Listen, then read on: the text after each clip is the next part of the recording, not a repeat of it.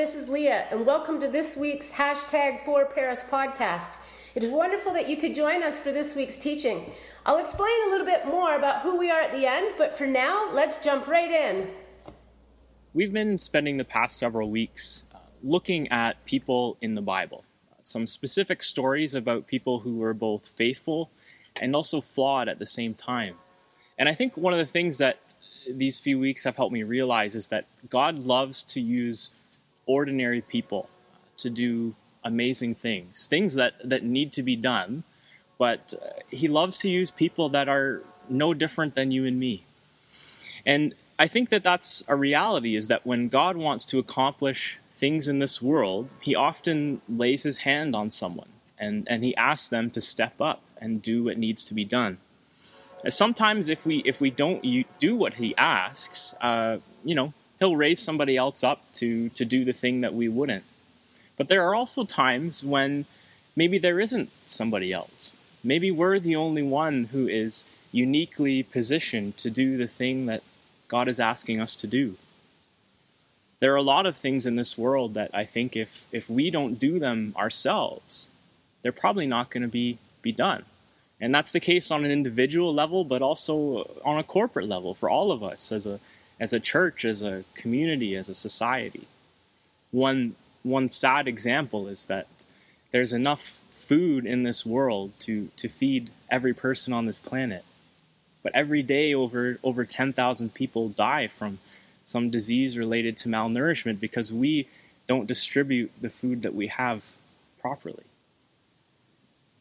That's a big example, but there are smaller examples too. Like, for example, I know that God, one of God's desires for me is to be a good husband, to be a good father, and to do things for my family that would be good for them. And the reality is that if I don't do those things, there's nobody else who is as uniquely positioned as I am to do them. And it's tough.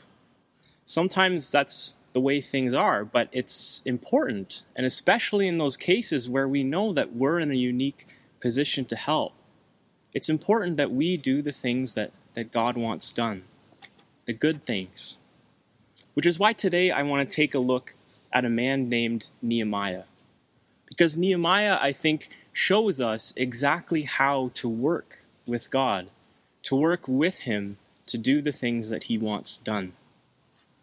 Now, God's great desire in 446 BC was to restore and revive the community in Jerusalem.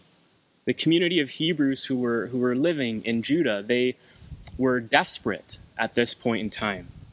Their land was in ruins, the wall was broken down and in shambles. People were looked down on by their neighboring nations. The people were discouraged, and they had stopped communing with God in the way that they had in the past. They stopped bringing him their best and putting their best foot forward. Even the priests in Jerusalem were starting to hate doing their jobs as priests. And so it was a tough time. And so to meet the need in that time, what God did was he chose someone. He chose a few people. He rose up a Bible scholar named Ezra, a prophet, someone who could speak to those discouraged and half-committed people, a man named Malachi. And then he also raised up a layman named Nehemiah. And Nehemiah's task was to lead the rebuilding effort, to rebuild the wall. And he would end up serving as governor of Jerusalem for about 12 years. Now, one of the questions I think we have at the beginning of Nehemiah's story is, why did God choose Nehemiah to do this? And there are a number of reasons, and I think one of the first ones is that Nehemiah was prepared. He had risen over the course of his life to a pretty high position, actually, in Persia, the empire that ruled over the land of Judah. See, Nehemiah was cupbearer to the king. And being cupbearer doesn't sound very impressive. It kind of sounds like maybe he was a dishwasher or someone who set the table for the king or things like that. But the reality is that the cupbearer in that days was actually a very important position. He would taste the wine and eat the food before the king did. If anything was poisoned, no more cupbearer, but long live the king. That's essentially was Nehemiah's job. And it actually, in those days, cupbearers, because of that reliance on them, they often built a very intimate relationship with the king. Some historians would go so far as to say that there's no one who would really have the ear of the king, other than perhaps his wife, any more than the cupbearer. And so Nehemiah was a man who was in a unique position. And so he was in this position protecting the king from his enemies by tasting his food. And the reality is that everything that had happened in Nehemiah's life to lead him up to this, it was all preparing him for this task that was about to be set before him. In the same way that everything good and bad that has happened to you and me over the course of our lives, it all prepares us for things that we have to do, for things that we need to be ready to do. So Nehemiah was prepared, but he was also a man who was concerned. When he heard news of the state that Judah was in, he was heartbroken. And we can see it that he was truly heartbroken. He wept and he fasted when he learned the situation that was going on in Judah. Now, not only was he concerned, but he was also a praying man.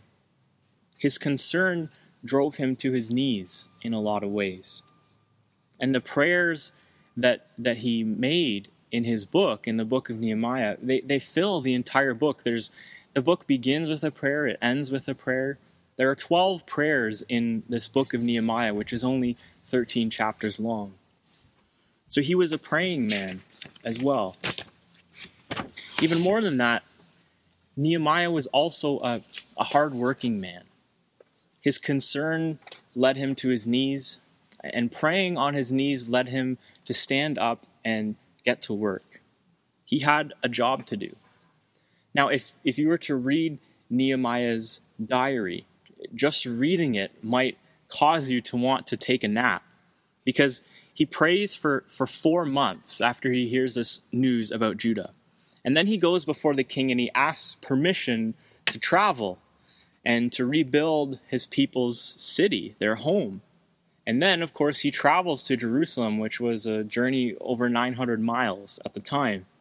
He inspects the walls, he enlists workers, he faces enemies who try to thwart his efforts at pretty much every turn. He rebukes a bunch of wealthy people living in this city who tried to take advantage of the situation. He stations guards, he has a census taken. He ends up, as I said, becoming governor for 12 years there. And then later, after he leaves Jerusalem and he sees that the work that he had done was starting to be undermined in his absence, he travels all the way back 900 miles again just to clean house and make everything right. Nehemiah put in a lot of work because of the concern that he had for these people. Now, I've been told that the only place where success comes before work is in the dictionary. And I think in Nehemiah's case, that's definitely true. He was a hard worker. And we also see it when he prays. He doesn't pray just to get God's help. He prays to offer his help. As one poet puts it, we might as well kneel down and worship gods of stone as offer to the living God a prayer of words alone. Nehemiah prayed, but he was also a man of action, a hard worker. And he also had to be brave and persistent. And I think the lesson there for us is that the instant that we take a stand for God, we wake up the enemy's forces. There will always be people that try to discourage us from doing work that God wants us to do. People of things. From the day that God told Nehemiah to go and build the wall in Jerusalem, he had one problem and one dangerous task after another. It didn't stop. He didn't stop until the wall was finished. He even had to put his life on the line. He did it multiple times. Just asking the king for permission to leave and go home was a risk. And then he was attacked and bullied by enemies, and still he kept on building the wall. Which brings me to the scripture I want to read this morning, which is in Nehemiah chapter 4. And I think that this passage illustrates for us just how much opposition there was to the work that Nehemiah was trying to do for God. Picking up in verse 1 of Nehemiah chapter 4. When Sanballat heard that we were rebuilding the wall, he became angry and was greatly incensed. He ridiculed the Jews, and in the presence of his associates and the army of Samaria, he said, "What are those feeble Jews doing? Will they restore their wall? Will they offer sacrifices? Will they finish in a day? Can they bring the stones back to life from those heaps of rubble, burned as they are?" And Tobiah the Ammonite, who was at his side, said, "What they are building, even a fox climbing up on it, would break down their wall of stones."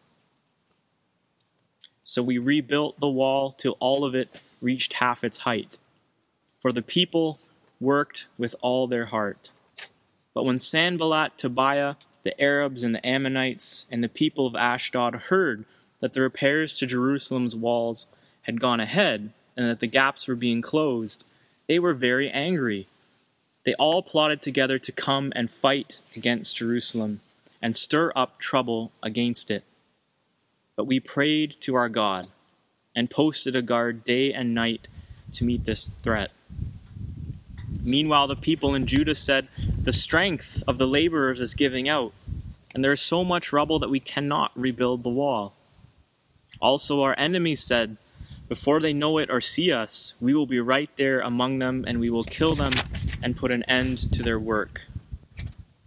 Then the Jews who lived near them came and told us 10 times over, "Wherever you turn, they will attack us." From that day on, half of my men did the work, while the other half were equipped with spears, shields, bows, and armor. The officers posted themselves behind all the people of Judah who were building the wall. Those who carried materials did their work with one hand and held a weapon in the other. And each of the builders wore his sword at his side as he worked. But the man who sounded the trumpet stayed with me. Neither I, nor my brothers, nor any men, nor the guards with me took off our clothes. Each had his weapon, even when he went for water. This shows us that the task that Nehemiah had undertaken, this task that ultimately was a good task, a task that God wanted to be completed. Even so, there were people in the world, there were enemies, people who did not want this to happen. And it was a danger, not only to Nehemiah, but to the entire community, the very people he was trying to help. And I think this just goes to show that forever and for always, the church of God has to rise up and do its work in spite of ridicule. And we need to never underestimate at the same time the power of discouraging words. Men and women who would face lions for God have gone down in defeat because they were laughed at. So like Nehemiah and his workers, who ended up carrying swords with them while they worked, we must always be on guard for things that might keep us from doing the good work that we set out to do. And there are a few other lessons I think that we can learn from Nehemiah and his book. Firstly, we can learn to always expect opposition. Whenever Nehemiah stepped in faith, he encountered problems. The problems he faced were fear, false accusations, treason, threats to his physical well-being, and doubt. Doubt was a part of Nehemiah's life too. You know, I've often heard it said, without an element of doubt, there is no faith. Because faith is trusting that which is not seen.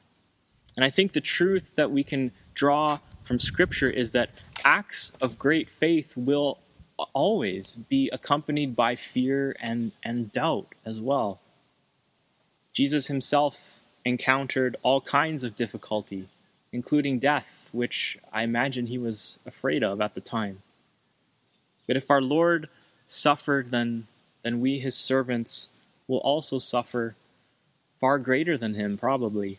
In fact, Jesus said in John chapter 15 that if the world hates you, keep in mind that it hated me first. If you belonged to the world, it would love you as its own. As it is, you do not belong to the world, but I have chosen you out of the world. This is why the world hates you. Remember the words I spoke to you. No servant is greater than his master. If they persecuted me, they will persecute you also. So we know whenever we seek to do the good work of God, we can expect opposition. I think we can also learn from Nehemiah that as we go about our work, we need to pray boldly, as Nehemiah did. We know that Jesus is our Lord, and we can always come to him in prayer. And through him, we have access to God the Father. No matter what the task is, we need to go to him, seeking what we need to sustain us in the work that we're doing. We do this with his power or with his spirit. Our strength and abilities sometimes are limited, no doubt, but his are not. And so as he tells us, as Paul writes in Philippians chapter 4, do not be anxious about anything, but in everything by prayer and petition with thanksgiving, present your requests to God. And the peace of God, which transcends all understanding, will guard your hearts and your minds in Christ Jesus. So we can expect opposition. We need to pray boldly.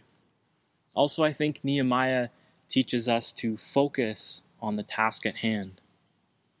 How many times have you been distracted from a task? It happens to me pretty much every day. I get distracted from something that I'm trying to do.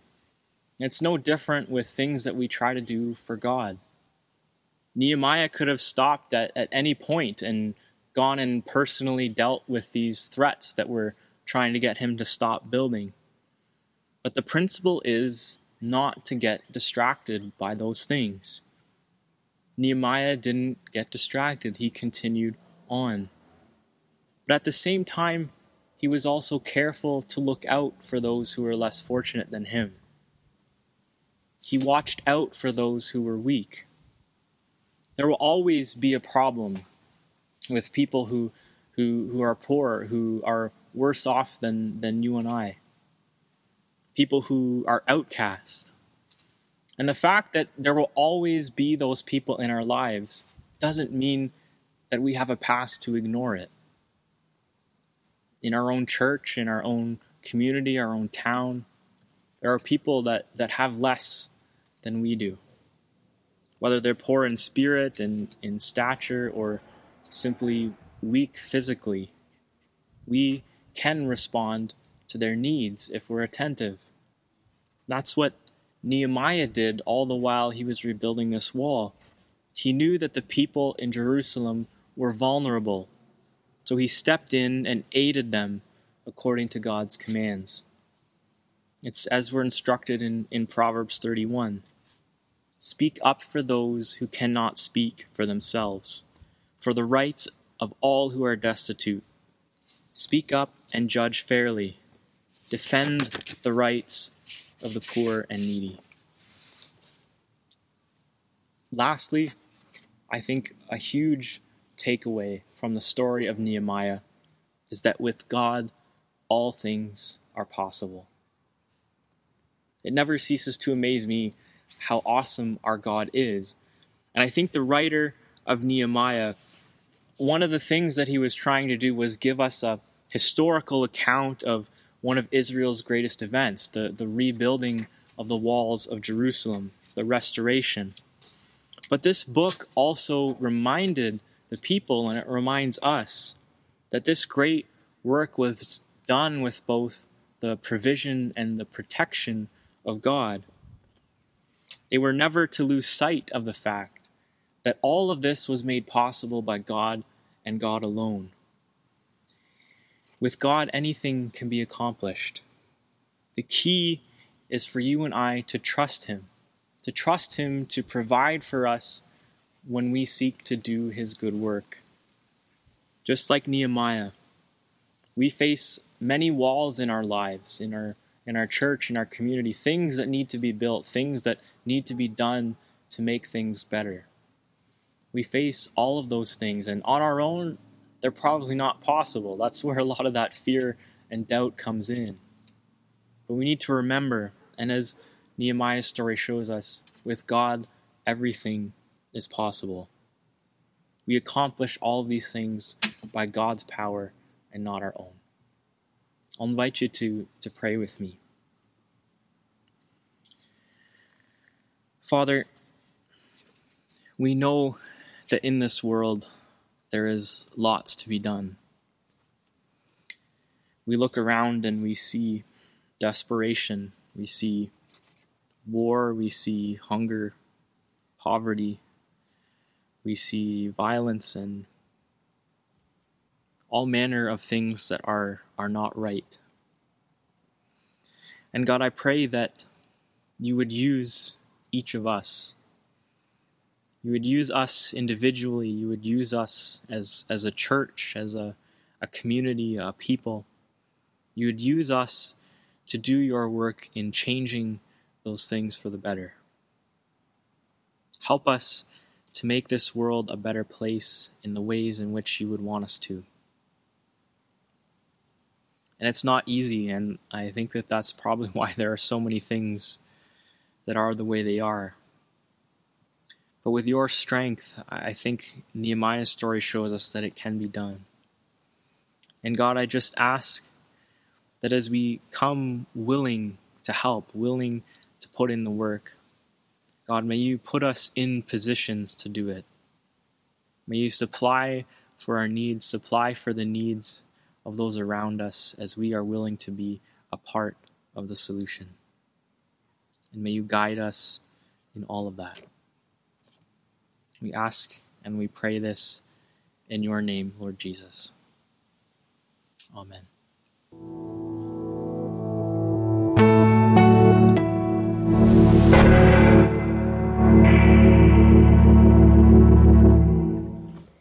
Hi again, this is Leah. Thanks for listening to our podcast today. We hope that you were encouraged by what you just heard. Just so you know a little bit more about who we are, #4Paris, our church is about creating a culture that shows people that we are for them and for our local community. Jesus invites us to experience a meaningful life with him and others.